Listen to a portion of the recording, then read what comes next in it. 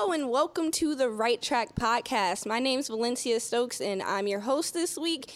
This is our second episode and we are talking about romance, and I'm so excited. We're going to trash it, we're going to hate it, talk about everything we don't like. I'm joking. We would have brought all the romance writers if we were. We have a great panel today. Can you please introduce yourselves? Hi, I'm Axa. I go by the handle name Luna's Musing, and I do not write romance, but I've read a lot of romance and watched plenty of rom-coms, so I think I'm adequately prepared. You totally are. Daria? Hi, my name is Daria White. I'm currently writing sweet romance, and I'm eventually going to branch out into cozy mystery and historical fiction. But I grew up watching romance, so it is one of my favorites. I am a little bit old school when it comes to romance, because in terms of movies, I do love Turner Classic movies, so anything between 1930s and 1960s, that's my era, and I think those are just awesome when it comes to romance. I'll watch the contemporary every now and then, but those are my favorites. So. Hi, everybody. I'm Rebecca, and I also write sweet romance. I usually focus on like college students, friends turned lovers. I do love my tropes. I also write science fiction romance and time travel romance as well. So I've dabbled in a lot of different genres, but I also love watching romantic comedies from the 60s, especially. Doris Day is like my girl. I just love her. I've loved her since I was a kid. They're my inspiration for a lot of what I do. And then also, I am a college professor by day, and so I teach technical writing and creative writing at a local community college. Wow. So as you see, we got ourselves a really good panel to talk about this stuff. I just want to know, like, how did you get into romance? What's your general thoughts on it today? Well, I'll say, again, it's just something that I've always liked. And reading a lot of books, of course, it's just my go-to romance. So it's not like I won't branch out, but I think everyone loves a good love story every now and then. And it really does help you kind of, see things the way, in terms of a happily ever after happening, even though the world doesn't always work that way. It's nice to kind of get lost in the world of another character and everything works out. And then, of course, you come back to reality. But for me, I love the journey that I get to create. It's one thing to be a reader, but then when you're the author, you create the story, you create the journey. So it's interesting to kind of switch roles now that I get to create it and I get to bring readers on the journey with me. So that's one of my favorite things now with it.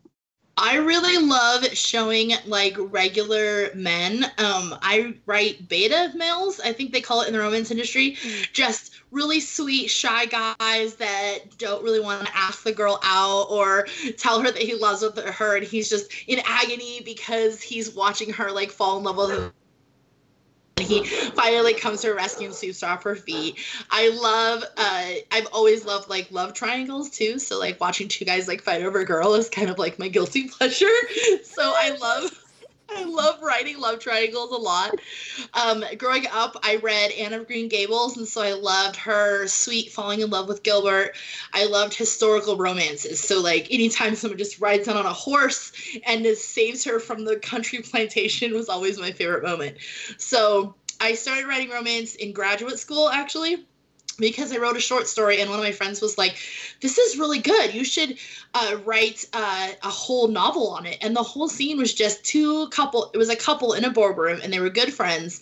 And we were supposed to not let anyone know they were in love with each other. And so I wrote 85,000 words in 3 weeks. Oh my goodness.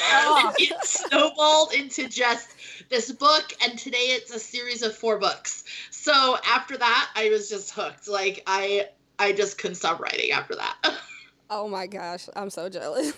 3 weeks, wow. I know. It was Christmas break, and just every day I was like, story, typing it up. Like, it was crazy. Oh my goodness, I love when we have those type of writing breakthroughs. I need one of those. I think EJ last week said that she wrote like an entire book in just a little while, and I was like, when is this going to happen to me? Please just happen. Aksa? I used to write like some romance, but it takes like a very tragic turn, like very quickly. So that's kind of where mine goes.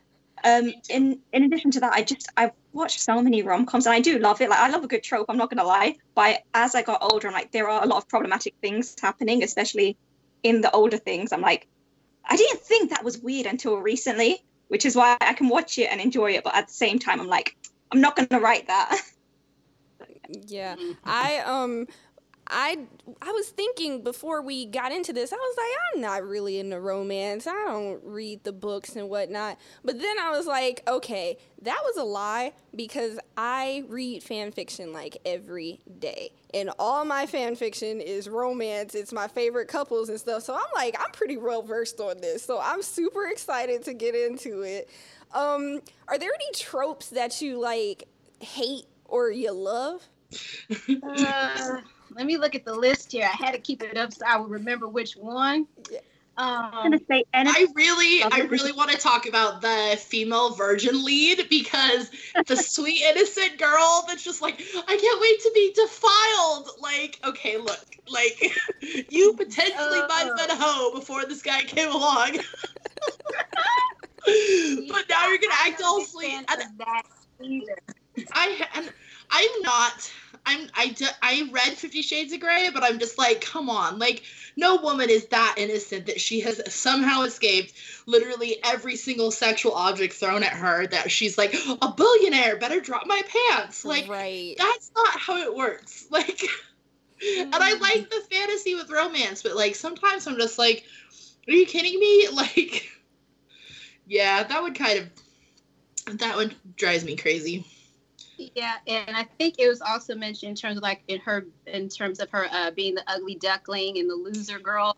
I don't particularly care for that, because I personally like to see, us as women be confident. Now, yes, we all have our insecurities about something one way or another, but we still have to love ourselves. So don't look for that in this guy to breathe life into you. Of course, you can still love each other and have that relationship, but don't feel like your world is going to end without him. And no, I have to have him or else I'm nothing, because, that I personally am not a fan of that.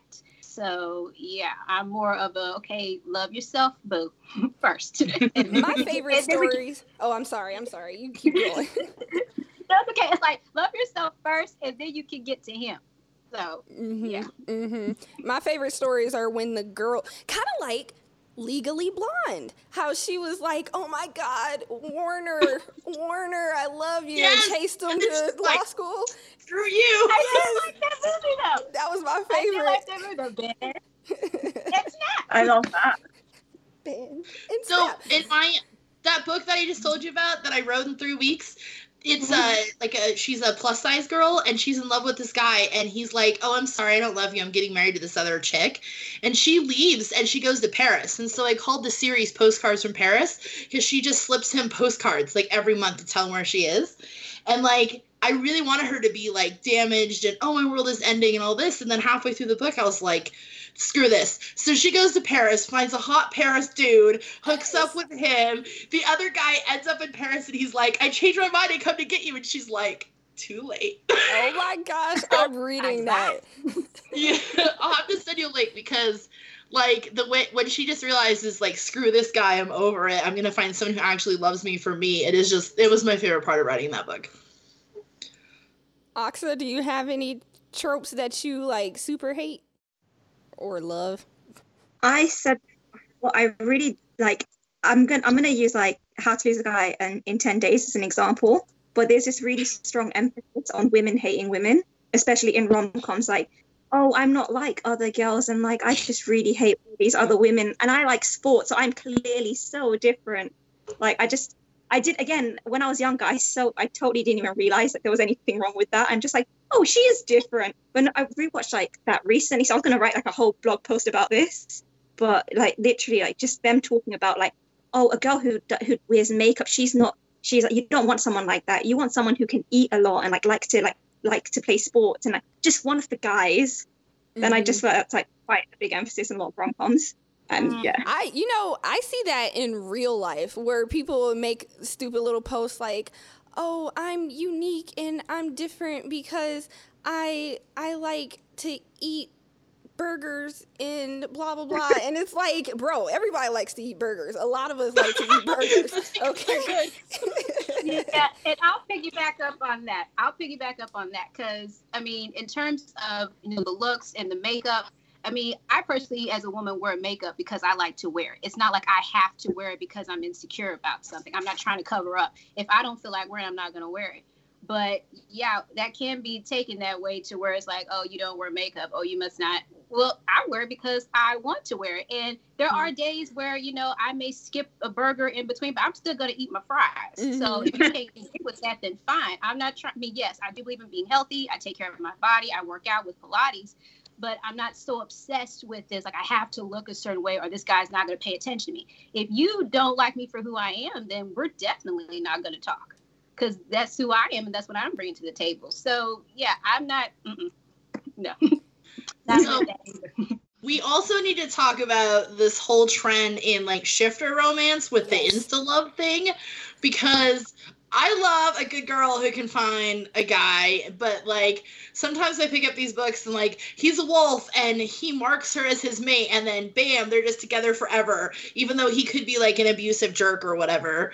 What do you guys think about that? And why is that why do people want that trend? Like, I don't understand it at all.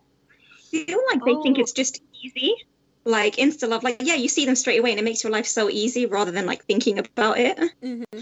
And I think there's, like, a strong thing to do with dominance where they really want to be dominated. Yeah. Like, that's all I can think about. But personally, I feel like I just prefer, like, enemies to lovers rather than insta-love. Like, I like the build-up. Yes, me too. Yeah. I love enemies to lovers. And I also think, like, the shifter romance and the insta-love, like, they don't have to put in any thought into the characters. Like, making the characters meld together into a nice relationship that's believable. Some people are just like, he's a hot guy, she's a hot girl, let's get them together, and they don't really try to do anything unique with it, which I personally, that I hate that a lot. And you could have nothing in common, but like, oh, the sexual chemistry's there. Like, he's not even high school educated. How do you know that you're like meant to be? That's oh my goodness. Well, I will say, I haven't quite done insta love in anything that I've written.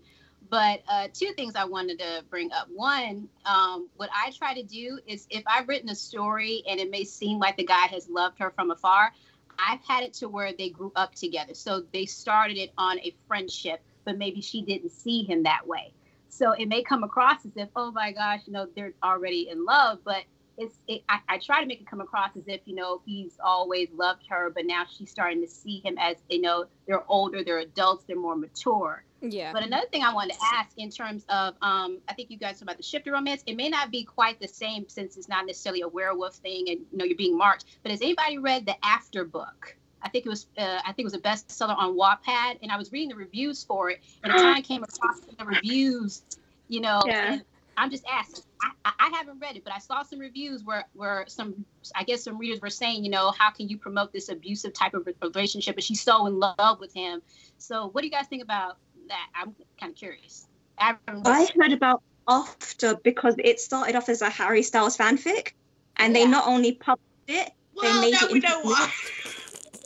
And yes, so they had to change the character. Instead of Harry, it's turned into Hayden. He still has like a British accent, but apparently it's like quite abusive. So everyone's just thinking, imagine like what Harry Styles is going through right now. Oh wow! But first of all, I can't imagine doing it like as a real person. First of all, but also like idealizing like an abusive relationship, because there's been things out now like You, which show what's wrong in a relationship, but so that they're sort of going backwards in a way, making it an abusive relationship is the ideal.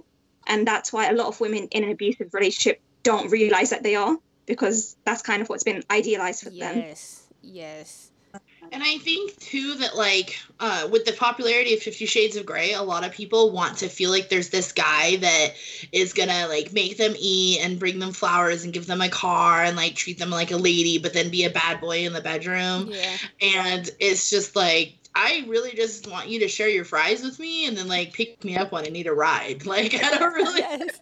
like, Yeah, I'm like you with that because I do try to write about guys that, may not be considered the bad boy. Now, of course, he's still strong. He's a man. He's not, but I still want, like the unlikely guy to win the girl. He is respectful. He is still chivalrous. That may be rare today, but some girls still appreciate a man opening the door. And I know we're independent. We can do it ourselves, but it is still nice to be regarded and treated and respected as a woman. So no, you don't. Please don't dominate me. Treat me with respect and kindness. And I want the unlikely guy to win the girl, honestly, because he may have been there all the time. But if she's so focused on the bad boy and caught up in this toxic relationship, she fails to see him. And then if push come to shove, he may move on to someone else. And then she finally gets it. Oh, I missed out on a good guy. Well, yeah, you didn't even regard him. Yeah. And there's other ways to express romance too. Like one of my books I wrote, I started every chapter with text messages from when they were like 16. And so like now they're like 25, 26, and she's actually his college professor and he's the student. Like he came back after the war and he's like 28 and he's getting his degree. And so I started with like they're like kind of flirting with each other in high school. And so then she looks and she thinks about the tweet in every chapter and she's like, when I was sad, he sent me funny memes. And that is the most romantic thing that I can do. And so like one of the reviews on my book actually said that it was like really immature that memes would cheer a girl up. What? Like funny pictures. And I was like, yeah, well, flowers die, and that's a terrible sign of romance. So like send me funny pictures. Yes. You see writing community every day. Writing community. I am starting a new job. I did this. And it's like, send me memes and whatnot. It's so helpful. It helps. Mm-hmm. I don't know. Yeah, little GIF, I'm just now starting to get into the GIFs. I did not know what that was to the writing community. Now I'm like, okay, GIF. I think it's GIF, Daria. It's GIF. I love you. Whatever. At least she didn't say GIF though. That's the fight right there. Hey, when in doubt, just spell it out. GIF. Yeah.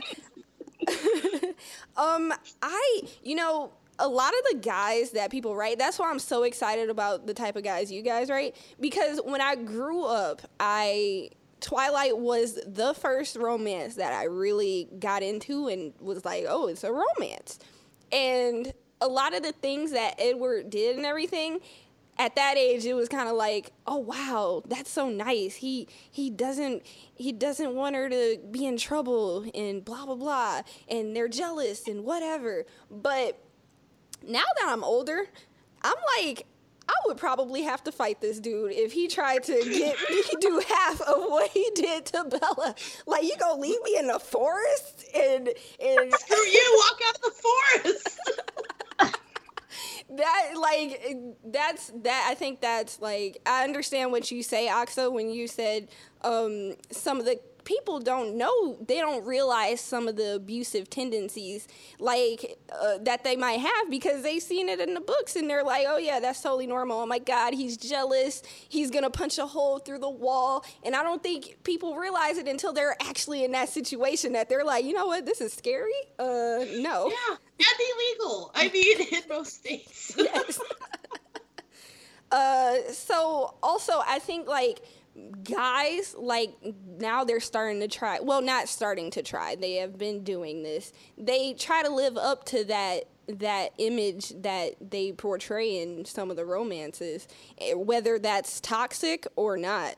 But then on the other side too, like what about just male and female characters being friends? Yeah. Like, why can't a girl have a guy she likes and then be friends with another guy and just hang out with him and go to a football game? Or he goes to a freaking bridal shower. I don't know. Like, it's, yeah. There's many different issues with. I'll admit, like, even I'll get caught up and I'm like, oh, they're best friends. They're perfect for each other. Of course, if you're friends, you're going to be perfect for each other, I would hope. But, like, I'm like, oh yeah, they should totally get together, and that's just where my head immediately goes. I think we've been a little conditioned into that. What do you think? I personally have done it, and I still do it because I am rooting for that type of thing. Like, oh, they're going to forever, and now they're in love. So I'm team with that, honestly, because I like that. I mean, because, you know, it's just beautiful to watch to me, and I love creating a story like that. But hey, if it doesn't work out, then, you know, it doesn't work out. Of course, we can still be friends, but I'm personally gonna write that. I love writing friends in romance. Like, I don't think I'm ever gonna write anything else. Like, they need to, like, I have one book where, like, they didn't hook up till, like, chapter 7, and I was so angry. I was like, this is taking forever. They're talking again. Like, I do a lot of dialogue, tons of, like, witty banter. Like, they're in a coffee shop, and he's trying to compare her to a cup of coffee, and it's failing, you know? And so, like, I love the friends thing, but sometimes they're just, you know, I can't get them... They're friends for too long sometimes. I'm like, just kiss each other. But I really hope that readers do the same thing too. I really hope that they're just like, oh my God, just stop. Just get a hotel room right now. Yeah. While touching on like the friendships in romance, especially in YA, what they tend to do a lot is just completely write out the friends. Oh, Just, yeah. like, actually, Twilight is hella guilty of this. It's just like, as soon as she meets Edward, that is her family, that is all her friends, that's all she's going to ever need in her life. And yeah, I don't know if it's just easier to write them out completely and just like cut off all your friends, but that's just a trend I've seen quite a bit as well. I don't know if you guys have any opinions on that. I personally try not to do that because, yeah, you still have a life outside of this guy. You still have your family. So, yes, if you try to find that balance. So I do have it, even if, you know, I have a scene focused on just the two of them, I still have it to where she'll confide in her friend, or she'll talk to her dad, or she'll confide in her, you know, whoever, you know, she is in contact with. Because I don't want it to seem as if, you know, they're on this own little island by themselves and nothing can get to them, nothing can harm them. Life still happens around you, and that's the whole point, because, you know, you're still trying to work out this relationship together as life is happening, because life's still going to happen whether you're in a relationship or not, and you got to learn how to balance that. And, you know, and some friends don't take too kind to that. So you got a man, so you can't call nobody. Right. Okay, fine. And then as soon as he breaks her heart, I see you coming back now. He didn't stay with you. It's true. Sorry, but you need side characters, and it doesn't always have to be a best friend. It can also be a mom or a dad or a brother or a sister. And as an editor, I see those stories all the time. Like, I've actually had clients like tell me, well, you were so mean to me. Well, you know, there was 2 people in this story. And then they end up boning, and that was it. And that was the whole story, and it was boring. So, like, side characters in romance are really important. I don't think anybody thinks about that. Like, they have to be able to vent on the side or something. Yeah. Yeah, Bella was like, forget all of y'all. I'm with the Cullens. She immersed herself in that vampire werewolf world. She was like, Dad who? Mom who? Like, we barely heard about her parents, and she lived with her dad. I would say, too, that, like, I would give Stephanie Myers some credit here, though, that she does do a good job of Bella having that internal turmoil where she's like, oh, I don't want anyone to find out, so I should ditch my friends to keep this vampire thing a secret. But it's like, it still feels abusive to me in a way, because that's what happens when, like, you see your friend with a guy that's bad for her, and then she stops talking to everybody, and you're like, oh, yeah, he's abusive. So, you know, we shouldn't let it happen in real life. In New Moon, when she just stopped that life, that must have been terrifying to watch. I was actually, I think not... Of course, they were going to support her, which is very good and everything. But I'm surprised, like, throughout the entire series, they weren't just like, you know what, Bella, I'm done with you. You go hang out with the Cullens. Goodbye. I'm surprised they were at that wedding. Like, stuff like that. I was just about to ask who all came to the wedding. And then who ended up marking on her daughter? Sorry for the spoiler, but it's been 15 years. We should all know that what happened with Jacob.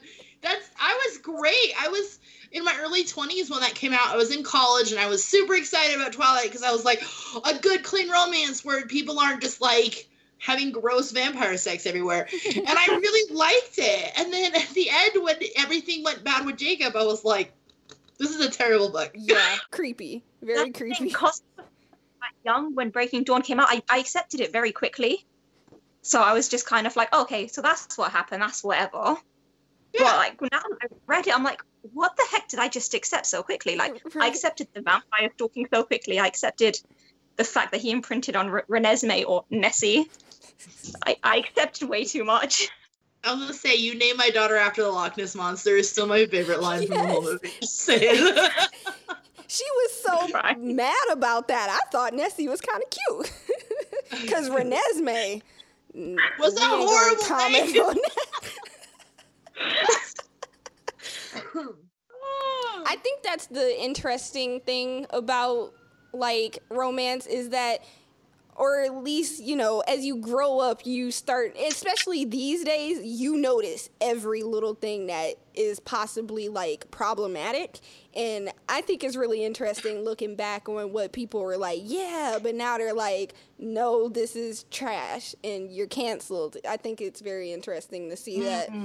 I think that the romance market is super saturated with so many different like tropes and ideas, and you know, everybody has their own unique take on things, but sometimes it gets a little crazy. And so there's just millions of romance books coming out every single day, and it's hard for a lot of authors to find like their voice and like what they're trying to write. And you have to decide if you're going to write to the industry or write what you want. And if you do both, then God love you, but it's really hard to do both. Yes, I personally try to write what I want to write. Now, if it falls into one of those tropes, then that's just how the story pan out. But I still try to write the story that, you know, has come to me and what I want to show to the public. And yeah, finding your voice with that is because there's so much out there.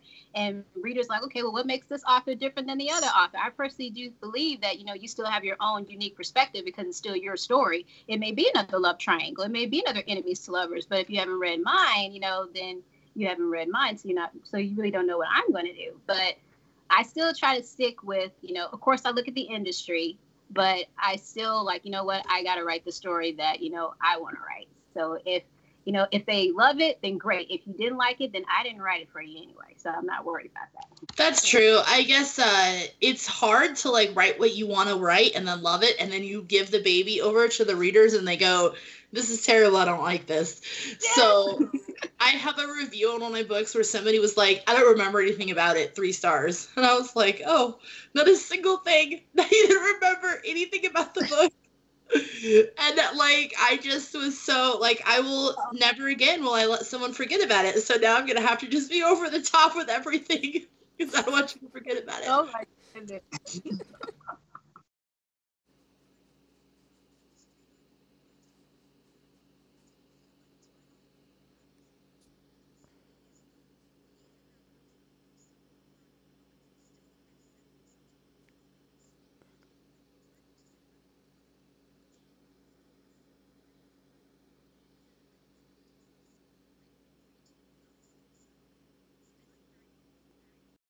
And if you're including vampires on paranormal, the lady that wrote Vampire Diaries, she wrote it in the mid-90s.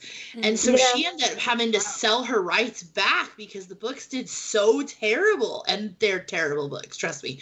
They're terrible books. But the CW bought the rights to do that show. And I mean, that show we all know ran for like 8 or 9 seasons, right? But that author that wrote those books, she doesn't get a penny. What? Not a penny of that money because she sold all her rights away. So paranormal's really only been a thing since about 2005 when Twilight first came out. But now 15 years for one genre of not even great romance is that's crazy. I mean, and it's exploded to the point where like you can't get away from shifter books everywhere or vampire romances or whatever. I'm trying to change that because I really love Outlander and I really love history and I really love time travel, and so I'm trying to like cut through all that stuff. So I always have to do promos with paranormal and people go, well, history, that's just stupid. Nobody wants to talk about, you know, your character being in the Middle Ages or being in the 1700s and falling in love with somebody. So I'm really hoping with shows like Outlander that we're going to change the paranormal thing, but I don't know. We keep coming out with more paranormal shows. So We'll have Oh to my see. goodness. It's interesting to watch how it flows and evolves and whatnot. That it reminds me, I read something. So they say back in the day, the people were writing books and they wanted their characters to, do things together. But at the time, it wasn't acceptable for women to be like, yeah, I want to do this, And so they had the man be like the perpetrator. The caregiver or whatever, yeah. Yeah, like he rips her clothes off, but she's like, no, but she actually really wants it. And now that has like a whole nother layer of like creepiness. But back in the day they had to do it, but now it's kind of still prevalent, even though it is more acceptable for women to want sex and stuff like that. Have you heard about that? Oh, Yeah. Well, when I used to read YA romance, they used to have this thing where like the girl always says no to a kiss, but the guy kisses her anyway, and she just gives in, and that's meant to be romantic. Yeah. Yeah, like it's not right. But yeah, especially like in the early 2000s, I feel like every YA romance had that in it. Mm-hmm. And it's like, oh, he knows her more than she knows herself. Like, no, he doesn't. No, he's just a rapist or an assaulter. Let's just call it how it is. Consent. Sorry, I don't know if anyone watched My So-Called Life, but that's the first time I saw it. Like, in it, Jordan Catalano tries to kiss the main character while she's like mid-sentence. She just pushes him away. She's like, did you not see I was talking? And I was just like clapping, like my little 12-year-old self just clapping, like, yes, girl. Yes. I need to see that. I need to.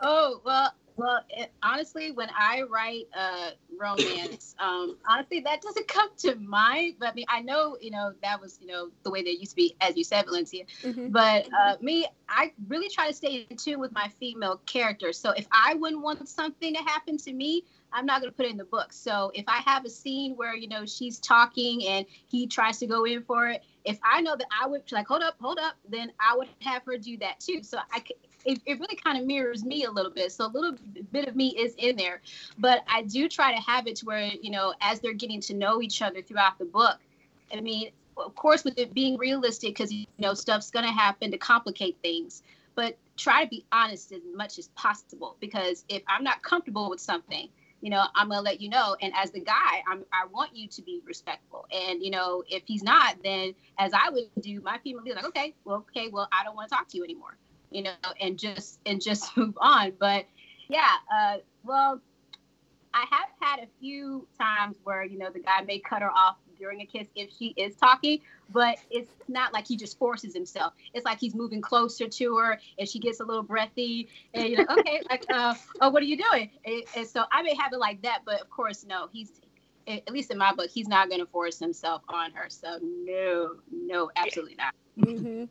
I want everyone listening to know that even though some of the, especially the last one, that one's just trash. But a lot of these that we've been talking about, I have loved at times. I'm like, oh yes, like you tell me about it, I'm like, oh my gosh, and I just can't help myself. So it totally makes sense why the romance industry is booming, because it just gives you butterflies, and it's just it's nice. It's nice. Yeah, and again, we like to watch things from afar. I think as people, it may not happen to us in real life, but we kind of get lost in there. We're like, oh, this is so sweet. This is such a beauty. And it may, they may have these misunderstandings. And I think that was part of the trope too, like the misunderstandings, like just talk to each other. Why are you assuming this happened? Now, I have had that in mind. I will admit that. So I still dabble in it. But it's like, just talk to each other. Be honest. Why are you walking away because you're seeing her talk to another guy? I don't know. I mean, ask her. He could have been giving her directions somewhere. Maybe her phone was messed up with the internet. I mean, just talk to each other. But we still like to get lost in it. So we still like to, oh, that was so nice. And then we'll go on about our day. Like, yeah, I probably should have watched that. But it was just so beautiful. They ended up together. I actually had to set my book in the past where they didn't have cell phones, or it was 2010-ish where they didn't have smartphones, so that because my 15-year-old son was like, Mom, it could have just been solved if she would have sent him a Facebook message, and I was like, I'm like halfway through this book and I go, well, this is set in 2000 now because they can't. They're in different countries because it was my first book. So I was like, later on, I went back and edited it and I went, this is terrible. She could have just been like, what is your problem? And cornered him in the office. But instead she's just like, oh, I'm sad. I'm going to run away. Yeah, but I think also that we still do that. I think there is some, realism there, because how many times do we assume things as people, So how many times have we taken things out of proportion and someone said something and they meant it a different way, but then, we're upset about it for the next 24 hours and then we finally talk about like, oh, okay, well, I wish I had known that yesterday. I could have saved myself all this energy. So I still think it still shows that we as humans can take things out of proportion. Like, okay, let's just talk about it. Let's just sit down. So I think it still shows that, we have our ways and, because it's easy to point it out when you're reading it. Like, yeah I did the same thing yesterday. Like, I love, one of my favorite romantic movies is The Wedding Singer with Adam Sandler. And I can watch that movie, like, over and over, and I know exactly what's going to happen. And I know she's going to find Linda the next day, but they never did anything. But every single time that, like, something happens that screws up them going towards a relationship. Like, I love the part where it's like, oh, practice the church tongue, practice the church kiss. And I'm like, just tell each other that you love each other, but like they can't because they get interrupted. And those are really the moments that I live for when I'm reading, because if an author can make me go, oh my God, they just are they can't tell each other what's going on. I love it. I will keep reading when I see that trope, definitely, all the time. Yes, I do like the interrupted kiss, honestly. There are some really surprising things about the industry. Like, I used to read lots of paranormal romance after, like, Twilight, and that was like 7-8 years ago. But even now, when I was looking up stuff about paranormal romance, it's still the best-selling subgenre of romance. When they actually it's managed to stay relevant for like about 10 years plus. And then after the person leaves, like it was L.J. Smith's was like pre-2000, so it's been like very popular for very long. Did that.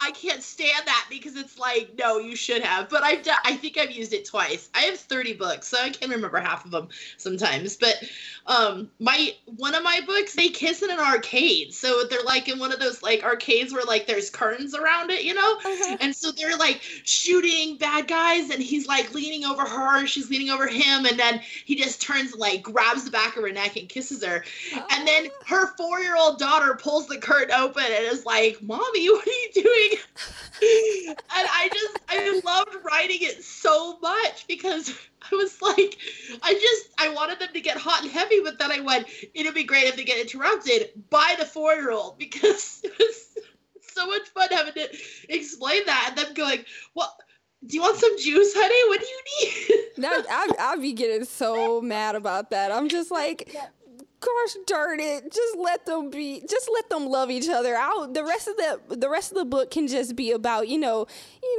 just living together and getting to know each other or something. I'd grasp at straws at that point.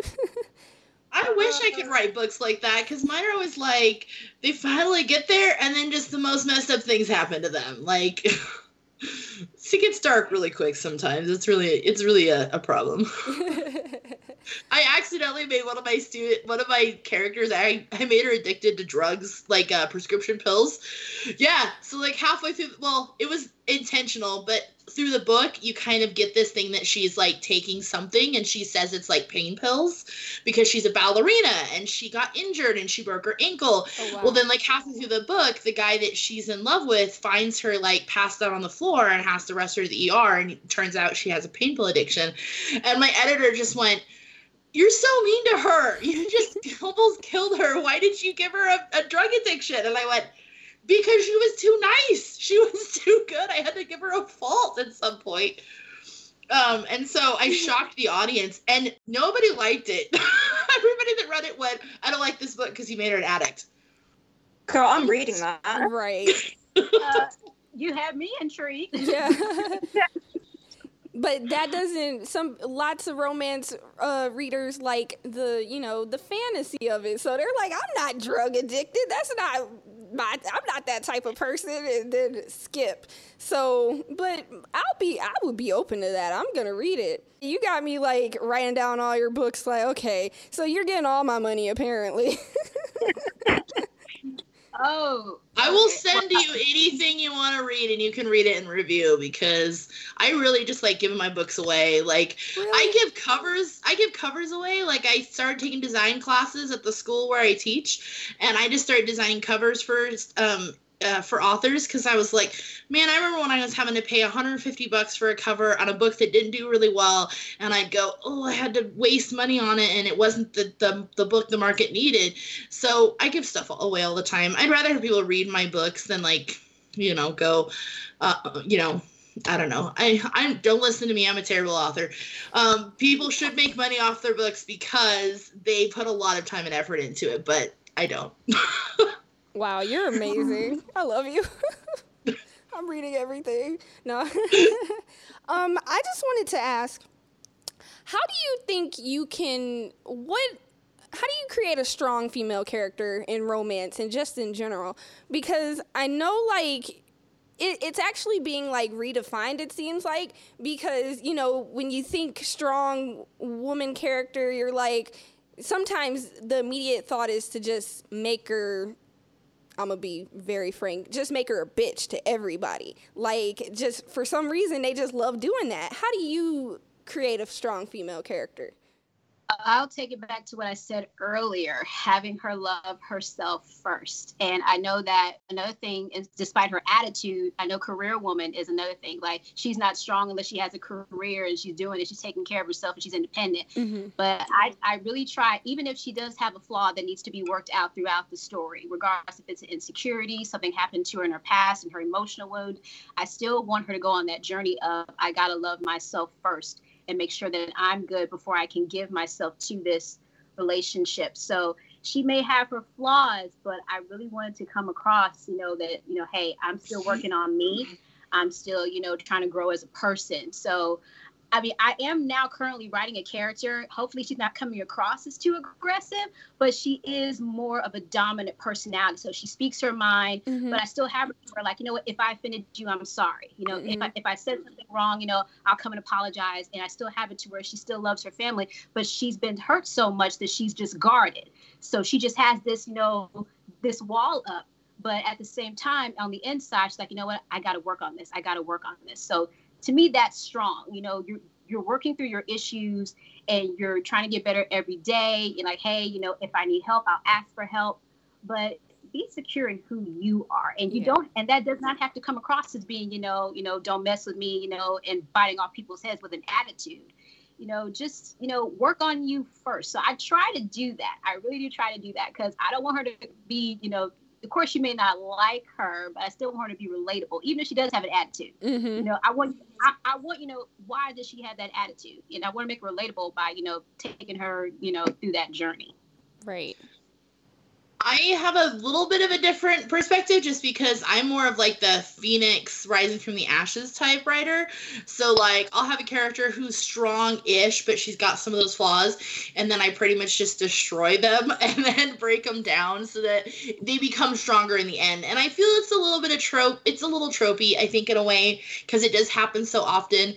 But it's kind of like, it reminds me a lot of Ever After, where she's like she's the daughter that gets abused by the mother and the stepsisters, and then all of a sudden she's like, I'm not going to do this anymore. I'm going to show up at the ball and I'm going to take the prince, and that's what I deserve. And so that's what I like to read, so that's what I write. And so I don't think they have to be a bitch necessarily at all. I think that they can, and yeah, I love the characters that are like, they're guarded, they've been through some stuff, it makes their personality really vibrant. But I also think that they just have to overcome so many things and come out the other end going, I lived through this, so I can do it again. I can do anything I want. And they kind of emerge feeling that like Wonder Woman perspective. And so those are really fun. I edit so many books where I see like the character never changes. And that's what drives me crazy is like they're in love with someone, but then they never once had an internal thought in their brain at all that they were changing or they didn't do anything different. People around them didn't notice them doing anything different. And so I think in romance, they have to change. They can't be the same spoiled brat. I love Gone with the Wind.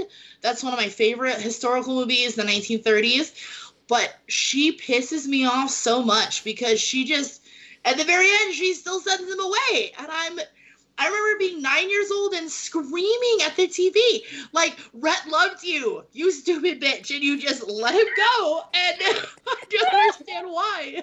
I still love Scarlett, though. I still love she's so spunky and spicy, and I wish I could, and she fit that Southern Belle thing just so perfectly, but I was just, and like, Casablanca's the same way, where he's just like, you have to leave, and I'm like, no, why? Why do you have to, you don't have to leave. You can just stay there. Right. Yeah, I do agree they have to change. I really do try, because I've had to get better with that. I've just now started to learn how to structure a story. For a long time, I was just writing just to write. So there would be plenty of stories that I would write, and there was no character arc. So now I'm going back to like, okay, how does she start in the beginning?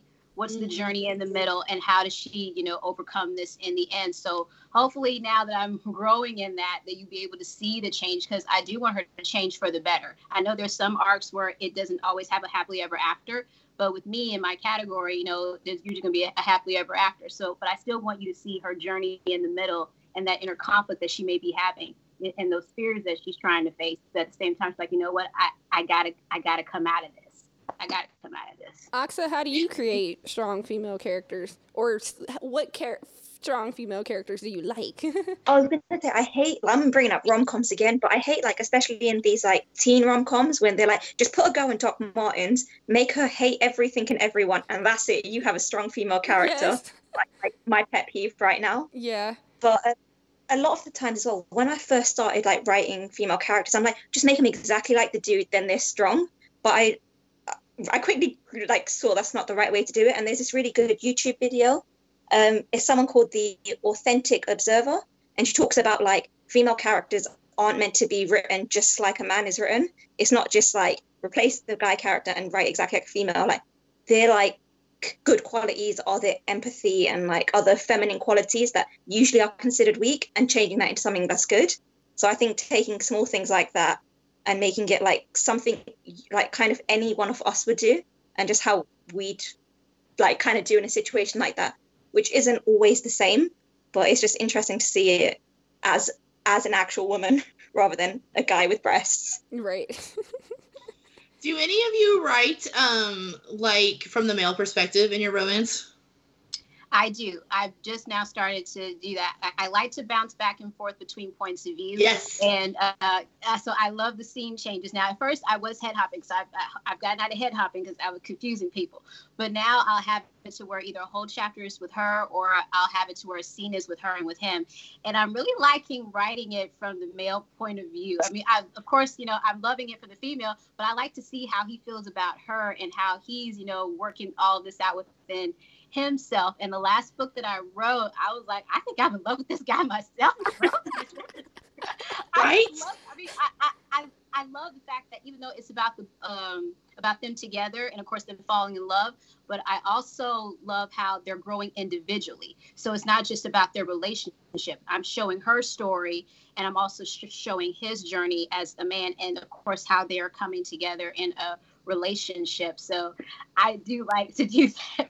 My first book was first person from her perspective and his perspective, and I hated writing him because I was like, I loved him, but I was just like, he's so boring, and I was trying to make him like more, and then when my editor would point out things like, why is he like worrying about what people are wearing? Like, that's not a very manly thing to do. And so I really had to work at making him, I mean, my best friend is a man, and so I had to call him and read him stuff, and him be like, stop, delete everything, go back, guys would think this way. And then my time traveler, Gil, was born of that other character, because I sat down and I was like, okay, I need to practice how to write a man. So I wrote this misogynistic jerk that gets dumped in the Middle Ages, and a queen just like rolls right over him like, oh no, hell no, you ain't gonna be disrespectful to the queen. So I love writing from the male perspective, because it not only does it show the strong role model, but also it's that opportunity to write either a strong male model or like even a beta or a weaker man. But I love reading it when somebody can do the male perspective correctly. I don't care, what kind of writer they are. Like, they have me hooked for life. One of my favorite interracial authors, Janae Keys, she does. If you haven't read her books, you got to check her out. But she only does male, like first person man, and then first person woman, and it's always Black woman, white man. And I love all of her stuff. I can't. Every time I get her book, I'm like, oh, time to read this. I have a work to do, but I can just not do that right now because I have to read this book. I was going to say, writing in a male perspective as well. I don't know if I'm doing it accurately, but I've started it off like it wasn't in his perspective. So he comes off like a proper lad, like he's into all this manly stuff and he's like toxic and everything. But it's shown later on he's actually quite close to his mom. So when he gets more involved in like falling in love, he's like, so mom, that romantic book you were reading, and can you just tell me more about women? And he's like trying to get into like romance novels, and I'm like, that's the kind of character I want to meet. It's really hard because I grew up in England. My dad was stationed in the military, and so I love writing British characters all the time. I have a British guy, an Irish guy, a Scottish guy, and I think two Frenchmen. And so I'm always writing these European characters, and they're so nice and proper and polite. And then people will read it and they'll be like, I want him to roll up on a motorcycle in a cornfield and like sweep me off my feet. And I'm just like, I'm over here like, he's got a top hat and he's smoking a cigarette and he's got like the perfect cup of tea. And I like the British thing. I'm a little salty because I asked Oxa the other day. I was like, Oxa, do people in the UK think that Americans and American accents are sexy? And she was like, no. It's disgusting. When we lived over there, people would like hear us talk and you can see them like openly laughing at us. And it was, and my family grew up in Georgia. And so we were very like, get out of my way, Southern, like, do your own thing. And when we were in England, people would come up to us and tell us to shut up. Like it was, oh yeah. But it's so funny because I have that experience, and my first boyfriend was British, and so he would always be like, stop talking, stop, just shut your face. And so I can write those characters now that are just like, for an American, you talk a lot. And then the woman goes, I do. And he's like, yes, the best thing a lady can wear is silence. And so it's fun to write that because then she can go, oh no, we're not having this conversation. Goodbye. Have a nice life. But no, that's horrifying to hear. I talk a lot. I'll be like, whatever. I talk so much. And it's really terrible when I'm teaching because my students will just be like, are you going to stop talking now? No. Are you one of those teachers that I would love? I'd be like, I had another teacher. Let's call him Mr. Smith. I'd be like, Mr. Smith, how was your weekend? Watching the clock like, please talk along. Hands down. I teach speech, and my speech students will be like, give us an example from like a Dungeons and Dragons game. And I'll be like, oh, I have a great, and then 25 minutes will go by and they'll be like, oh, it's time to go. And I'm like, what? No, we haven't finished the syllabus yet. Yeah, that's my characters do that a lot too. I have a guy who goes on and on about how there's no coffee in the Middle Ages, and he's trying to explain coffee to people, and they're just like, sire, we don't know what coffee is. And he's like, well, then you're all losers. And he just leaves. That sounds like gold. Yeah. I actually made a really cool reference in one of them where he was like, I don't understand why English people drink tea. And his sister's like, because we dumped it in the harbor in the 1700s. That's why they always drink tea. And he goes, he's a time traveler in a British court in the Middle Ages. And he's like, I'm going to change this. I'm going to make sure that America drinks tea because this is stupid. I don't want coffee anymore. I love it. They never shut up. So the romance industry, it's dominating, right?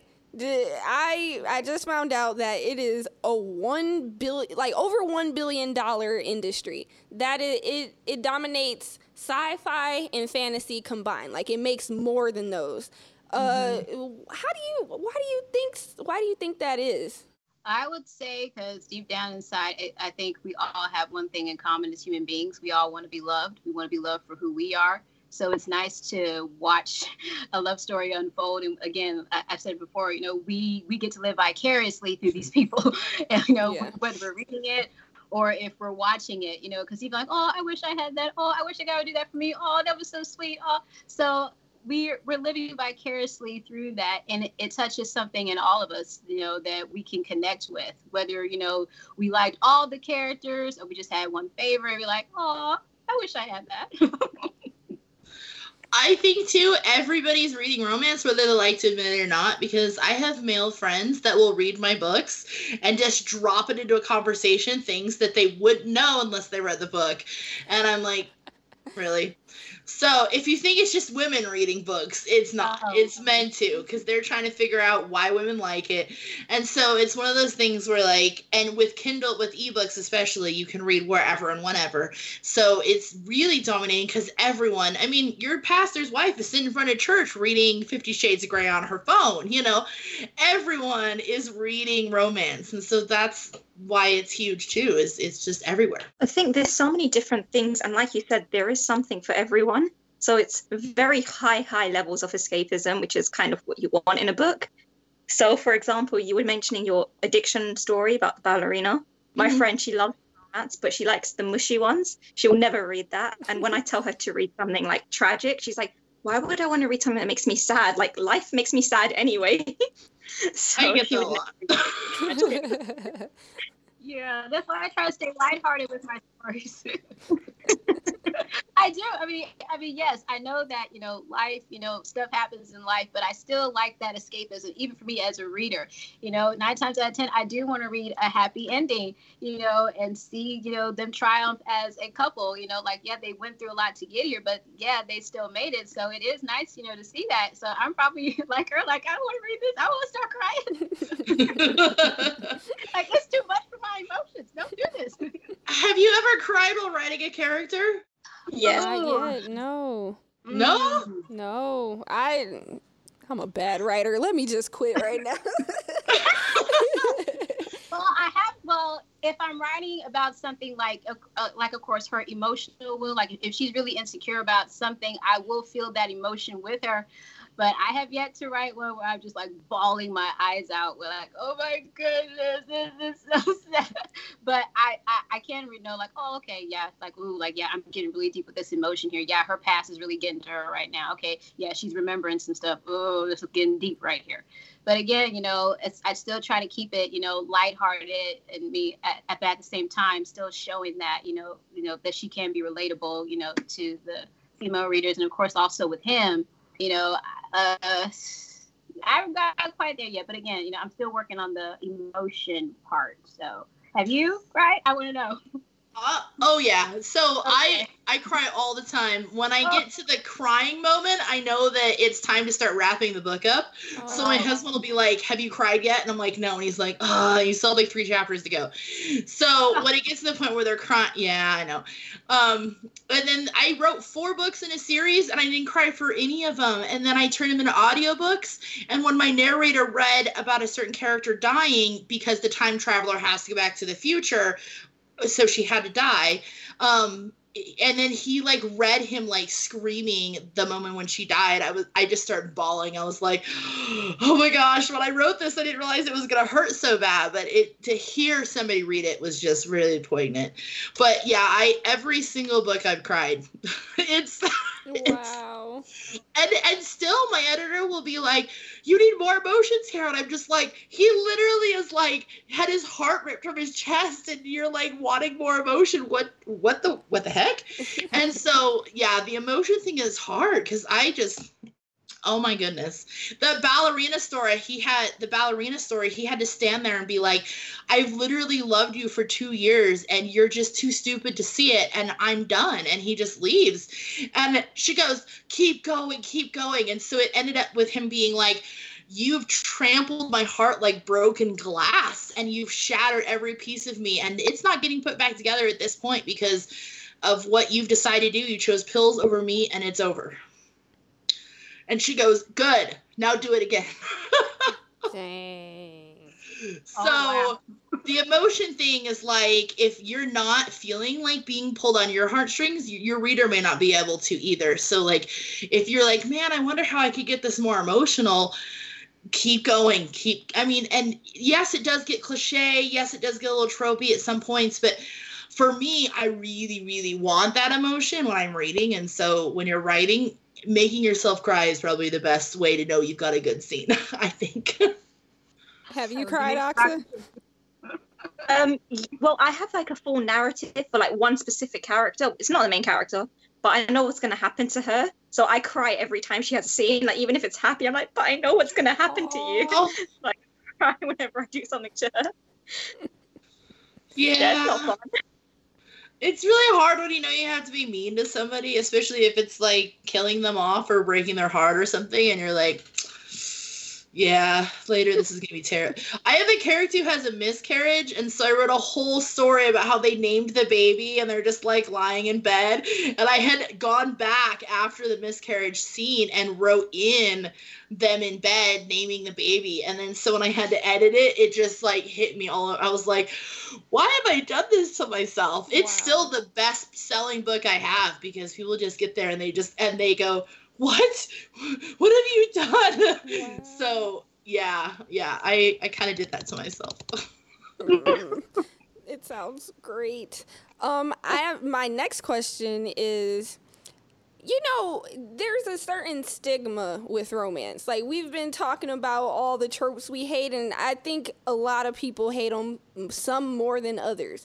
Do you think that romance, because it's dominated by women, that people are a little hard, or not a little, a lot harder on it than they would be for like sci-fi or fantasy? Because I've seen some trash sci-fi fantasy tropes, but I don't hear people crap on it half as often as I do romance. What do you think? I guess I ignored that because I'm like, I'm team romance over here. I've had more people talk about my science fiction. Like my romance, no one ever says, oh, great, she's pregnant. You've used that in 2 other books. No one has ever said, I have a secret baby trope in like 3 books. And I know specifically I have a secret baby trope and people eat it up. But in my sci-fi book, my editor was like, oh, what a coincidence that everybody just showed up on this planet at the same time. And I'm like, oh, come on. That's literally the plot of Star Wars. Like, come on. So like, I mean, yeah, I just ignore it most of the time too, because it's like, there's not a lot of romance ideas. There's so many that we're running out, I think. Yeah. And so most of the time when people are like, I don't like this secret baby or this friends to lover thing, I'm like, good, then go read someone else, because it's not changing. I'm not going to just be like, oh, let me change this entire plot because one person hated it. Yeah. Sorry. It's like, I didn't write it for you anyway. Right. If you didn't like it. Right. Thanks for trying. I was gonna say it has been like a thing as well to like hate on a lot of things that like women do like. So there was this trend that whatever like young girls like, everyone else just tends to hate. Twilight. So especially YA romance in general, that gets the most criticism. And for example, when Twilight was out, it got a lot of criticism only because of the fan base. Like, whereas when people didn't read it, they're just like, oh, if young girls like it, clearly it's not good. Right. So there is a stigma about hating things that women, especially young women, don't like. Well, it's like, I love Cassandra Clare's books because they're like YA urban fantasy. And she did historical steampunk, and I just love her books. But all the time people go, well, that's YA. Why are you reading that? That's for kids. That's really dumb. And then they made a show about it, and people hated that too. And I was like, just leave people alone. Just let them read whatever I don't care if someone's reading 50 Shades of Grey on the bus. Just let them enjoy things. It's okay. People don't understand that the young people, they're the taste makers. Like, if they like it, especially young girls, it's gonna pop and you're gonna be hearing about it for a long time. Kind of like how BTS is, but even like older people like it too. I like it. It's pretty fun. I like it. My daughter got me into it, and I was like, yeah, this is pretty good, but my best friend makes fun of me all the time. Like, what is this terrible foreign stuff? And I'm like, listens to German music? Really? Come on. BTS is fire. Yes, it is. Agreed. So, I wanted to talk about, like, okay, so obviously you're going to be reading these books and hearing about these or reading these tropes a lot, and it's imperative that you do as a writer, right? You're going to be doing that with whatever genre that you write. How do you differentiate yourself from those people that you read? Do you guys find that you go down a slippery slope and start, copying the people that you're reading? No, honestly. And even though I am a reader, it's interesting because I hated reading as a kid. For some reason, it just did not connect with me. But now that I am a writer, I read, especially in my genre. And I do look at patterns, but I'm not reading from the standpoint of, okay, I need inspiration. I'm reading more of the standpoint of, okay, I have the story in my head, but how do I, construct it on this laptop here to, really form this story? Because for a long time, I was just writing just to write. So I'm just now learning the mechanics of how to craft a story. So I'm looking at the bestsellers, like, okay, this is how they opened it. Okay, this is the inciting incident here. Okay, how are they pacing it? So I'm reading it more from that perspective. So I still enjoy it as a reader, but now I kind of feel like, well, I'm reading this more for research now because I'm trying to see, like I'm learning from the greats here. So they're, I guess in a way, they're my mentors without really being here. But 9 times out of 10, I already have the story in my head. I have this concept, an idea came into my head randomly. I'm like, okay, so this idea, how do I, form this and really flesh this out into an 85,000 word book? So I look and I go ahead and I read, okay, this is how they form the story. Okay. And at the same time, I'm working on my outline and I'm doing my character profiles, but I'm still reading like, okay, this is like, okay, so this is how you have a general map here. All right. And this is how they end. So I'm reading it as research, but I'm still crafting it myself and say, okay, this is how I'm going to tell the story. This is how I'm going to, lay this out for readers, to enjoy. So that's how I've been doing it from that perspective. I definitely steal ideas from other authors. I just reword it. I'm not even gonna lie.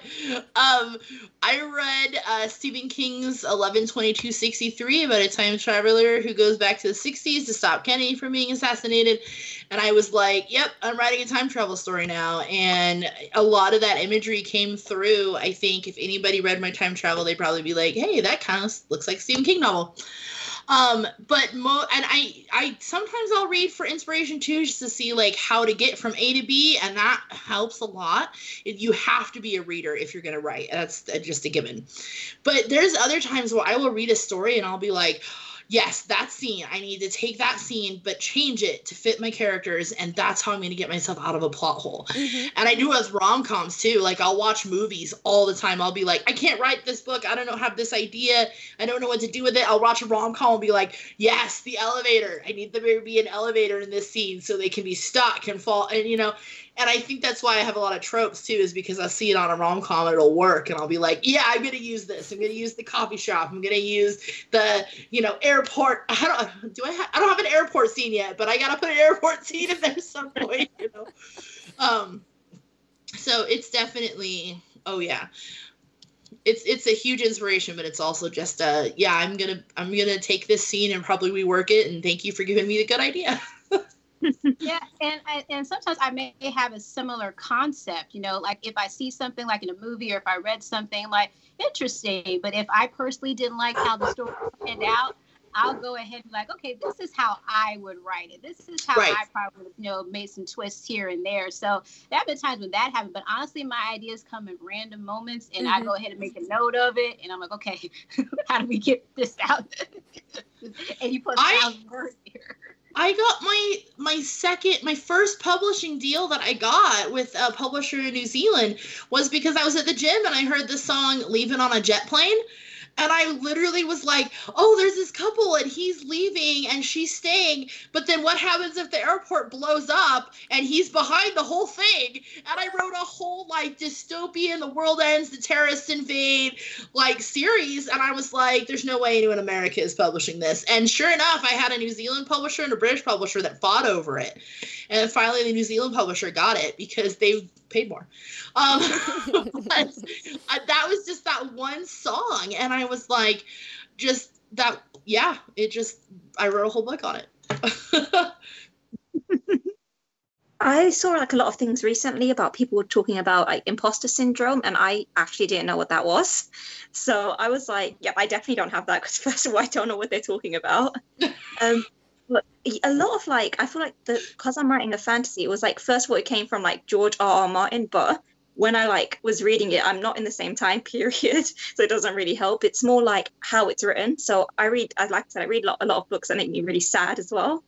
So again, they tend to be like war torn or something. So it's more just conjuring the emotions rather than the actual plot lines. Yeah. And yeah, it's I think more closely to what I write is what I watch on like movies and TVs. Yeah. So I'll read and I'll have to stop myself from like mostly it's like the writing style that I get caught up on. I'm like, okay, I'm writing, but sometimes my voice gets a little lost. Like I was just reading a Laini Taylor book and she's like the queen of beautiful sentences and I'm like, "Oh, well, here's my beautiful sentences too." And I'm like I didn't take it exactly from her, but like you could see like, oh, she's been reading Laini Taylor. I knew somebody who knew a teacher who could actually read your book and be like, "Oh, you've been reading Stephen King, haven't you? Oh, you've been reading J.K. Rowling, haven't you?" And like that's cool. Oh yeah, and honestly, one of my favorites to read, me personally, is Bella Andre. But I watched an interview with her, and she was just speaking of the standpoint of, you know, from everything that she does, from her book cover all the way until she types the end of all of her books. She says, "I want to evoke emotion." So that's one thing that I take away from her as I find my own style and my own voice, you know, evoking that emotion. Can my readers feel something? Mm-hmm. They may not cry. I may not make you cry, but can I get you to identify with my lead characters? And can you feel, you know, this story? So I do take that, you know, in terms of advice. And while I do read across the board, you know, I'm still, you know, wanting to find my own style. And honestly, I have to get better at prose. So I may not be an expert with the beautiful sentences because I'm better at dialogue. And I'll find myself, you know, rushing through the narrative to get to the dialogue because I hear this conversation. I got to get to this conversation. But like pulling back and like, okay, let's practice more. So I'm constantly practicing and practicing and practicing so that, you know, it'll all flow together. Do you think dialogue is important for romance? Because I have so much dialogue, and it drives me crazy because I always think I have too much. So would you guys rather see them talk to each other or hear them talk about a conversation? What do you think? Honestly, I like both. I really like both. I love the internal thoughts that they may be having, but I personally like to see the conversation going on, and I like to hear, you know, well, no, not really hear, but I can hear it in my head as I'm reading it. Like, oh, okay, you know. So I personally like both, but I think there needs to be, you know, a balance with it all, because I know I can write too much myself. So, and I've had a few beta readers tell me that, like, I'll probably cut some dialogue. I'm like, okay, fine. I've had that too. They're not done flirting. How am I supposed to cut this scene down? I don't know, but I try so hard with that. But I really do try, you know, to balance, because I personally like to, you know, have the thoughts revealed as well. Like, they could be in the same room and they could be talking, but if she's thinking something, I want to reveal that, but she may not say it out loud. And then, of course, if I switch to his point of view, he may be thinking something, but he may not say it out loud. So I like to see both. Mm-hmm, mm-hmm. Internal thoughts are so important too. Like, you pepper them, sprinkle them very, very liberally, because if we have no idea what they're thinking, like, it changes the whole dynamic of the conversation. Because if they're just like, yes, I'll have a water, and then she's like, what am I doing? I hate water. I should have had a soda. I'm so nervous. It changes the whole, and it makes it kind of like a comedy too, you know? Like, it's humorous to see those kind of awkward situations. It makes you feel like you're there. Yeah, watching it go down. Yeah. It's really fun to sit in Starbucks and watch people talk or argue or be on. I watched somebody in an Italian restaurant on not kidding, a Tinder date. I had to stop and ask them if they were on a Tinder date, and they were, because they both ordered lobster and they argued about money the whole time. And I took that and put it into a story because I was like, this is perfect. Just two strangers on a date that fall in love over lobster. I was gonna say, in romance, I live for like the flirty banter, so like I need that dialogue in my life. That's good to hear. Yeah, I just love it. I love the bantering. Especially if it is an enemies to lovers book. Yes. I love that going back and forth with them. And like, it's only a matter of time. Yeah, you just know. I forgot about this trope, but you know, like when they don't like each other and they're talking and they say something like kind of weird, but then when they're together, they repeat that line. I'm just like, oh, I ship it. Oh my gosh. One of my books, he actually is talking with a coworker, and the coworker says, I'm going to date her because she's a curvy gal. And he goes, yeah, that's disgusting. I don't like my women chunky. And she's in the coffee shop standing behind him, and he never heard her come in. And so she's like, I'm what? Because she basically heard him say that she's too fat for him. And she goes, I'm what? And he turns around and he goes, well, you know, we're friends and it's fine. And she was like, no, we were friends and you're an asshole. And then the other guy goes, yeah, because she's going out with me tonight. So who got the girl now? So it's a lot of fun to do those, like, walk-in scenes. I love it. I absolutely love it. And I think that's probably the most prevalent in my upcoming release, is because while they technically, you know, grew up together, they just love picking on each other. Like silly little arguments for nothing. Like he'll say something to get on her nerves, and then she'll say something, it's like, okay, fine, whatever. But then she'll say something back. But you just like, it's only a matter of time. Mm-hmm. I love it. Especially when they've grown up together and they're friends, and then all of a sudden they just like hit that moment where they're just like, you know, you, me, you know, and then, yeah, reading that is just one of my favorite things in books. You guys are making me think about the fan fictions I've read that I've just been in love with, and they've just been beautifully crafted, and you get attached to the characters, and it's been going on for like 30 chapters, and then they just stop writing, and I get no closure, and I'm just sad the entire time. So maybe that's why I should actually start reading romance books instead of fanfic. Yeah, I personally have to have closure. If it's on a series, then I may do the happily, you know, forever right now type of thing. But most of my books has been standalone. So we're going to resolve it by the time you get to the last chapter of the epilogue. I hate being left hanging like that. Now, if it's a series, fine, but not in a standalone. I mean, like, come on now, please. I have 2 romance series, and one of them is a cliffhanger, but it's like sci-fi mostly. So it has to end with like, they jump in the water to escape the Nazis or whatever's going on, you know? And so people just were like, oh, this is a cliffhanger, don't pick it up. And I'm like, really? But then my romance series, no one said anything about it. They were like, oh yeah, I just rolled on to the next book. And I'm like, oh, now you're not mad about it. But I do make sure and resolve the major issues. But in my sci-fi romance, I was like, no, nothing's getting resolved. Not until the very end of the series. And people, it's really irritating for me because I love cliffhangers so much. I'm like, oh, it ends with the monster after them? Yes, I'm going to go get the next book. You know, that's my favorite thing, but I don't think readers like it very much. But the thing about fanfics, they won't even come back. Like, it's like, oh, they updated in 2016. I don't think they're coming back. Oh. Tragic. Okay, so I wanted to talk about a little bit of industry news.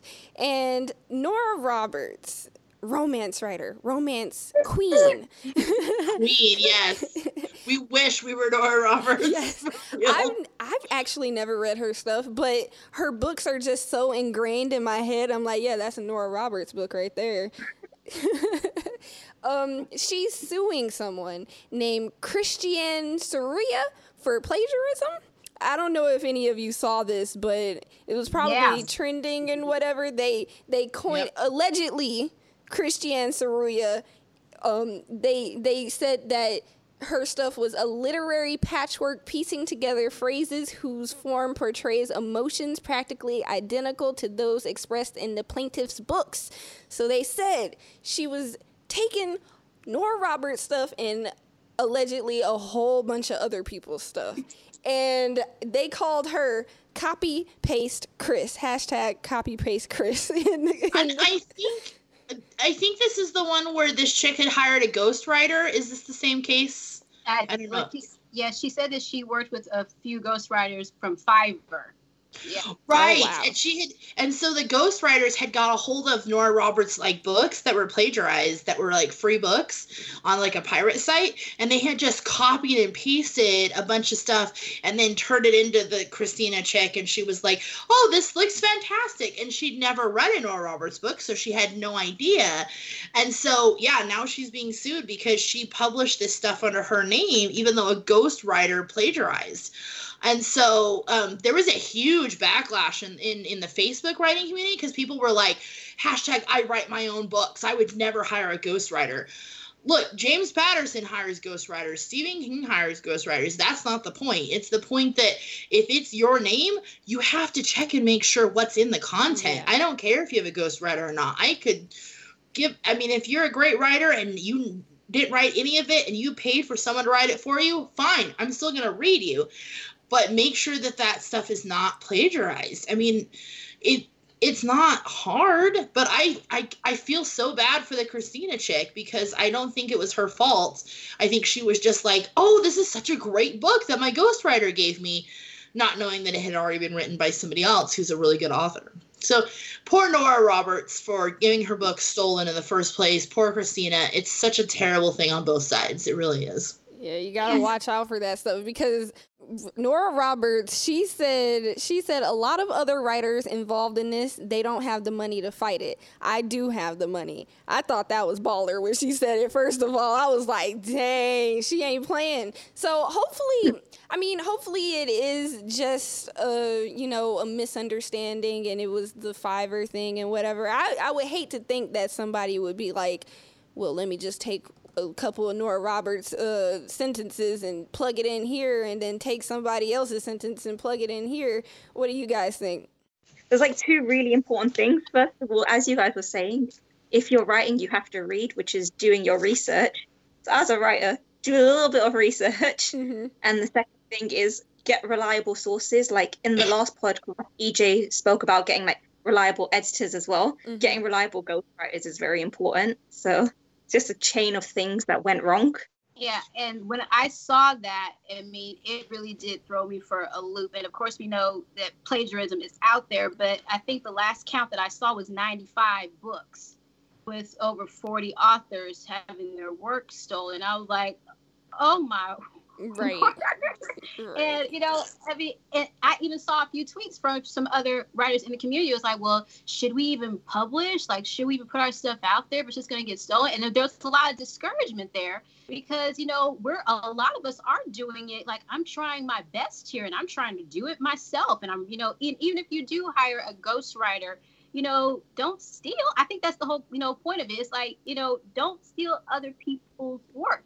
They worked hard for what they have. And yes, writing is something that we have to work at. It's not easy to do it. I mean, it takes a lot to hold a reader's attention for however many words you write, whether it's a novella or if you keep us, for 100,000 plus. It takes a lot for that. So to have that, just discount it all together, like, oh, okay, but we'll just put some things together here. And I actually looked at the passages. I believe one of the authors on the list was Courtney Milan, and she had it on her blog, and she had the passages lined up side by side. And I was reading that, like, okay, a few words. I know sometimes we can have a similar idea. We can have, a similar storyline, but this was like passages of a scene, almost word for word verbatim, pretty much verbatim, like, okay, yeah, this is just... I believe she said she plugged it into like one of those plagiarism checkers online. I'm like, you gotta go a little bit farther than a plagiarism checker, okay? Yeah, like, oh, Grammarly said it's fine, so I can publish it. Like, no.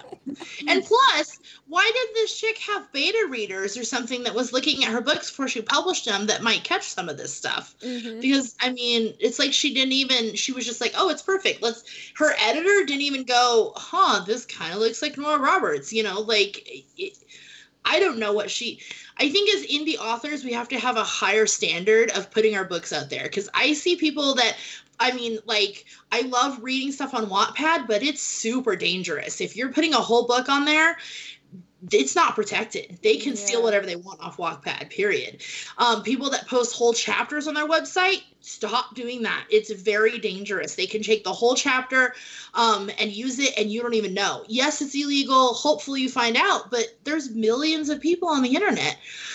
So I used to hand out ARCs to a list that I would just pull off of, sign up and I'll send you this, e-copy or a PDF or whatever.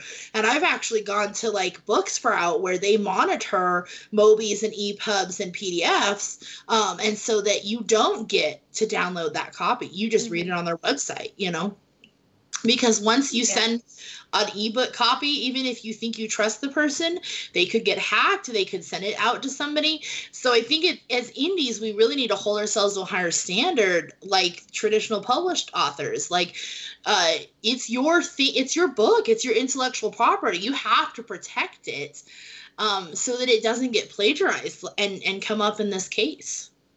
Exactly. And I've even taken a step further since I've seen that, because at first, I didn't have anything, registered with the Copyright Office because I feel, okay, intellectual property, it's mine. But going and taking that step further to make sure, that it is protected, should, God forbid, this should happen. And it's really sad because, like I said, people work hard. People work hard, and, we just, I hate to see that. And again, it threw me with how many books. It was like this 5, 6, 95. People are trying to make a living on this stuff, and you stealing their stuff, you stealing their livelihood. That's crazy. And it's like, how long I sit at my laptop, how much time I take away from my family, how much time, it's like, this is what I do, and it's something that I enjoy doing. And then for it just to be, counted as nothing because someone just took a few passages or, like, really? The blood, sweat, and tears I poured into this book, like, it's not even finished. And if somebody stole my raggedy, unrevised first chapter, I'd be like, how dare you? Well, that's what happened with Stephanie Myers. She was going to write the Twilight series from Edward's perspective. Yes. And it got leaked onto the internet. Her PA took her stuff and just emailed it to everybody. And so, like, they're not even protected half the time. So, I didn't know it was her PA. What? Oh, yeah. Oh, yeah. Fired. Did you guys hear about J.K. Rowling's PA that she just fired a couple weeks ago? No. Oh my God. So she's suing her PA for like $400,000 because her PA went and bought makeup, toiletry, lingerie, and stuff with J.K. Rowling's credit card. And so she fired her and is suing her. And there's a huge thing because like the PA says that she bought this stuff for J.K. Rowling with her verbal permission. And so there's a huge thing because like in British court, verbal permission actually does stand up. And it doesn't in America, but it does in England. If you make a verbal contract in England, it's a legal contract. And so, yeah, she's in a legal battle right now with her PA who just rang up her credit card for the tune of $500,000. I wouldn't be surprised if that person was just like, she a billionaire, she got it, and she probably won't even notice. It just went to Sephora and had a ball. People work hard. I have a PA that does stuff and I love her to death and she's great about promoting stuff, but some people have PAs running their Facebook page and their Twitter, and I'm just like, once I have to give a password to somebody, like, nuh-uh, that's just not something I'm willing to do. And I wish I had someone to run all my social media because it is crazy how much you have to post to be relevant, especially on Twitter. But I'm like, I'm terrified that the minute I give somebody a password, it's going to get abused. I would like to move on to trolls in the writing community. We've seen them. They are out here. I actually, I'm not going to like call out any names. Not that she did anything bad, but I saw that somebody was getting trolled on Twitter, and I located it back to who it was. And this person was just spouting like crazy negativity. Like, your writing sucks. You should probably never write again. You suck, and yeah, you're a horrible writer. And it's just like, wow, people, and I don't even think she was a bot. People are really going around doing this with their names attached as well, I'm just saying. But have you ever had any trolls? I'm gonna let Rebecca go first. Oh, really? Is this because we had this conversation already? So my troll is like the worst anyone's ever heard of because it was actually a whole group on Facebook. I would love to tell you what the group is, but I won't because they'll probably harass me more.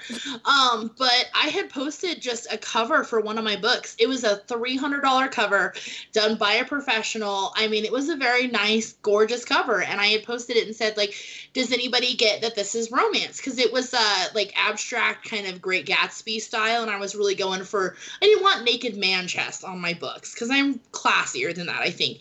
And it was women's fiction. It was the strong female type. It wasn't about the romance. And I had 35 messages in 45 minutes from people that were like, that's a terrible cover. I just looked at your profile on Amazon and all your books are trash. I looked at your first chapter. I mean, 30 different people. And then it didn't stop for 2 weeks. And I was blocking and they'd create another Facebook page and they would message me. It was terrible. And I'm not a celebrity. I'm not a bestseller. I've got 30 books out. I've got a really small fan base. Like, I can't believe how much they harassed me. And it was to the point where I had to call the police and go, is there anything I can do about people on the internet? And they were like, there's really nothing we can do to trace, anonymous pages that just get thrown up and are taken down the next day. And so, I mean, it was so bad. I had people telling me, stop writing, go kill yourself. You're just a terrible person. It was bad. It was the worst I've ever seen. I actually stopped writing for 3 months, took everything down, unpublished all my books. I wouldn't be writing today if it wasn't for a publisher who actually approached me and was like, hey, we saw one of your books. We saw what happened to you, and we really think that we would like you to sign with us. And so that was kind of the turning point in my career. But I will never, ever again publicly ask for assistance. I will never post excerpts from chapters again. I will never post covers. I have 2 or 3 people that beta read, and I have an editor. I will never again post publicly. So that kind of left a really lasting impression. And if you're listening to this and you've been trolled, block. Don't ever respond. Don't protect yourself. Don't defend yourself. Just block them, delete the message, and just move on, because dwelling on it and trying to fight back will just destroy you. It really will. So just let them go. Wow. That's why I wanted you to go first, because I saw that. Like, I want to hear Rebecca's story first, because I was just surprised. I'm like, that's crazy. I personally haven't dealt with anything to that degree. The most that's probably happened is those flirty men, but I saw that. I felt that more on Instagram, and there was a few one in particular that kept messaging me, and I had to block. So I personally do agree with you, Rebecca. When we do see that, don't even engage in that. Just go ahead and block and get away from that. And I personally believe that what you put out, you attract. So I do my best to put out, kindness and respect. So I'm not going to bully somebody on social media. We can agree to disagree. But, that's just ridiculous. And it's sad that, some people just don't have nothing better to do. You have nothing better to do. And you're hating on what I'm doing. I'm trying to work hard at my craft and in my business. So, I mean, hey, I'm sorry if, you're not in a place in your life where you want to be. But don't put that out on me, because you're not helping the situation first and foremost. So yeah, I really hate that happened to you. So yeah, I do not condone that at all. Well, it's like, for me, at the time I had 15 novels. So when people were like, all your covers are terrible and that's why you can't sell anything, I really got critical of myself and was like, oh, I've been doing and I had made those rookie mistakes because I hadn't been publishing that long. And so I went and I replaced all 15 covers, and I spent like $8,000 in 6 months trying to rebrand everything and replace everything. And I mean, like, I was spending my savings on it. It was so bad. And it didn't even fix the problem. I'm still trying to get back from that. It's been 2 years and I'm still trying to get out of the trenches, because what ended up happening was people kept going, she's complaining about her books and she's changed covers, and I feel like it damaged my reputation, even though nobody said that out directly, but I'm still trying to come back. back. And it was the point where I had to stop doing everything. So I republished my books with new covers. I hired a PA. I hired a publisher, or I started publishing with a publisher. And so for 2 years, I did nothing myself. No takeovers, no promos, no tweets, no nothing. I let the publishing company do everything. I let my PA do everything on Facebook. And so to that was terrible as well, because they didn't sell any books that way either. So I'm still rebranding again. And it's trolls will set you back years, even if you don't respond to them. Mm-hmm. So it's unfortunate people have nothing better to do than to tear each other down. But now, when I see it happening, I used to just walk away, like, oh, that's not my problem.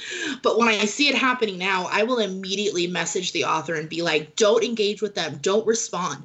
Walk away from it, because the minute you fight back and you try to defend yourself, people gang up on you, and people love drama and negativity, and people will come out of the woodwork just to make you feel like you're a small, insignificant person. So, I mean, it sucks that you should be able to stand up for yourself, but on the internet, when they can hide behind whatever and they can be anonymous and they can find you, it's like I was stuck on an Amtrak train for 40 hours in February, made national news, and I had people messaging me out of the blue, wanting to know if I was okay, telling me their personal stories, and I responded to a couple of them, like, oh yeah, I'm sorry that happened to you. But I did have people that were stalking me, wanting to know where I lived, wanting to know if my family was okay. They wanted my address to send my husband pizza. And I'm like, no, I don't know you from Adam. Right. So, like, be really, really careful who you even interact with, because they might seem nice, but it's not a good idea. You have to protect yourself. Yeah, I agree. I don't get involved into every conversation. I know, because honestly, I wasn't as involved as I am now in terms of interacting, especially with the writing community, because I just wasn't. I mean, I'm a natural introvert, so even with getting engaged on Twitter, I'm like, I don't know about this, but I was working on stepping out of my comfort zone. So, but even now, I'm very selective, and of course, if I'm getting to know people because I'm most active on Twitter. So you'll see most of my interaction there, but even there, I don't engage in every conversation. And, there may be a few select people that I will communicate with on a regular basis, but I definitely agree with that, because not everybody out there is funny. Right. I used to be super active on Facebook. I was in 30 groups that I commented in every day, and everybody knew who I was. And I dropped out of everything. In fact, the reason why I'm on Twitter today is because the toxicity on Facebook was so terrible that I was like, there has to be another way. There has to be another way to connect with people without having to deal with.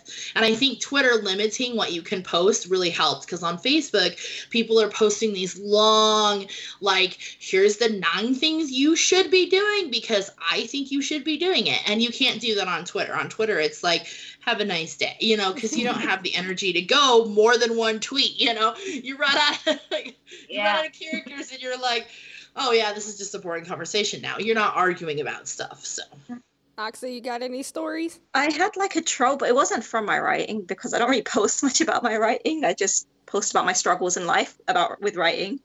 But it was like, I posted something kind of like a meme. And then he replied back to me, and I thought he was kidding. Like, in my mind, I'm like, oh, he's trolling me to be funny. So I'm like, oh, cool. And then he fully like start taking all my replies, like, this person does this, and I'm like, sick. So I found it hilarious. I blocked him, and then he followed me on another account, and then like started speaking to me again. I blocked him again. I think he had a third account, so I had to block him 3 times. But it was always something so stupid. And then it's like, oh, this person. I'm like, sick. All right then. I just found it kind of funny. I saw the meme she posted. I was cracking up. I sent it to my mom. I don't even know why he was mad about it. It was no way to even construe it as offensive in any way or anything to get mad about. But I guess the main thing we can take away from trolls is, if you don't want any trolls, don't be successful, but we all want to be successful, so I guess we're gonna get trolls. And even when you're not successful, they'll still kick you while you're down, like, oh, you're not successful, ha ha ha. That's just ridiculous. I do wish that more social media accounts had the option to turn off your DMs, though, because when I was on the train, I had to turn off DMs, and so I had like news agencies contacting me on Instagram because they couldn't get a hold of me. But I just had so many people I mean, I think I had 175 interviews in 24 hours, and so I had 800 messages on Twitter that I couldn't even go through. It was so bad. And so Facebook, I wish Facebook would let you turn off your messenger, and it doesn't. And Instagram doesn't let you turn it off either. So I wish social media would get with it, with the people that do have a public persona, and like allow us to, because like with Instagram, if they send a picture, you don't have to look at the picture, and you can block them immediately without even looking at the picture. But the minute you respond, then the picture comes up, and we all know what the picture is. You know, some guy randomly messages you on Instagram, and it's a hidden picture. You know what it is. And so it's terrible, too. I don't understand why guys are like, hi, how are you? You're sexy. No one's responding to that. No girl is like, I wish some random gross stranger would post, hello, you're sexy, so I can respond. Like, no one. No. But I know. I want to see, because, you know, it happens to the guys, too, like, just random creepy women. I heard one dude, I forget exactly who it is, but he talked about how a lady was like, oh, do you want to go with me to grandma's house to go worship grandma or something? Like, what? So I want to see the creepy guy bots and the creepy girl bots and just the creepy guys and girls in general just be creepy together. I wonder what that experiment is like. And leave the rest of us alone, please. Yeah, please. All right. Now we're at the end. I would like you all to, you know, plug whatever you need to plug, your books, your Twitter. What do you got for us? Well, I have a new upcoming release, July 6th, Match Made Christmas, A Sweet Romance. So it'll be available in ebook and paperback. I am on Twitter, at Daria_White15, and on Instagram, DariaWhite90, and of course my website, DariaWhite.com. I have my first YA novel is actually coming out May 15th, so in like a week and a half. It's steampunk, fantasy, Wizard of Oz type story with magic and a little bit of romance. So I'm really excited to be making my first like YA debut. You can find out more on my website, RebeccaDodson.com. I'm also on Twitter, author_R Dodson. Instagram, author_R Dodson, same one. But I'm most active on Facebook, so if you look up author Rebecca Dodson on Facebook, you can find my page. And so, and all of our upcoming events. I release a book a month. So June, I have a romance coming out. August will be my next time travel adventure. And then in September, my very new series, Kennedy Jones, which is Laura Croft meets Indiana Jones on a race through time to save history. So lots of upcoming things every single month, whether it's a short story, a novella, or a full novel. I do have something for you every month. So I hope to hear from you soon. Awesome. So I'm on Twitter, Instagram, WordPress, all under the same name, Luna's Musings, if anyone wants to follow me. Well, thank you. That was great. I had a great time with you guys. All right. It was fun, everyone. Thank you for having me, and this was a fun conversation. Hope everybody enjoys yourselves. Thank you. Bye-bye. Also, make sure you're following or subscribing on whatever platform you're listening to us on so you can keep up and we can be awesome. Yeah, bye.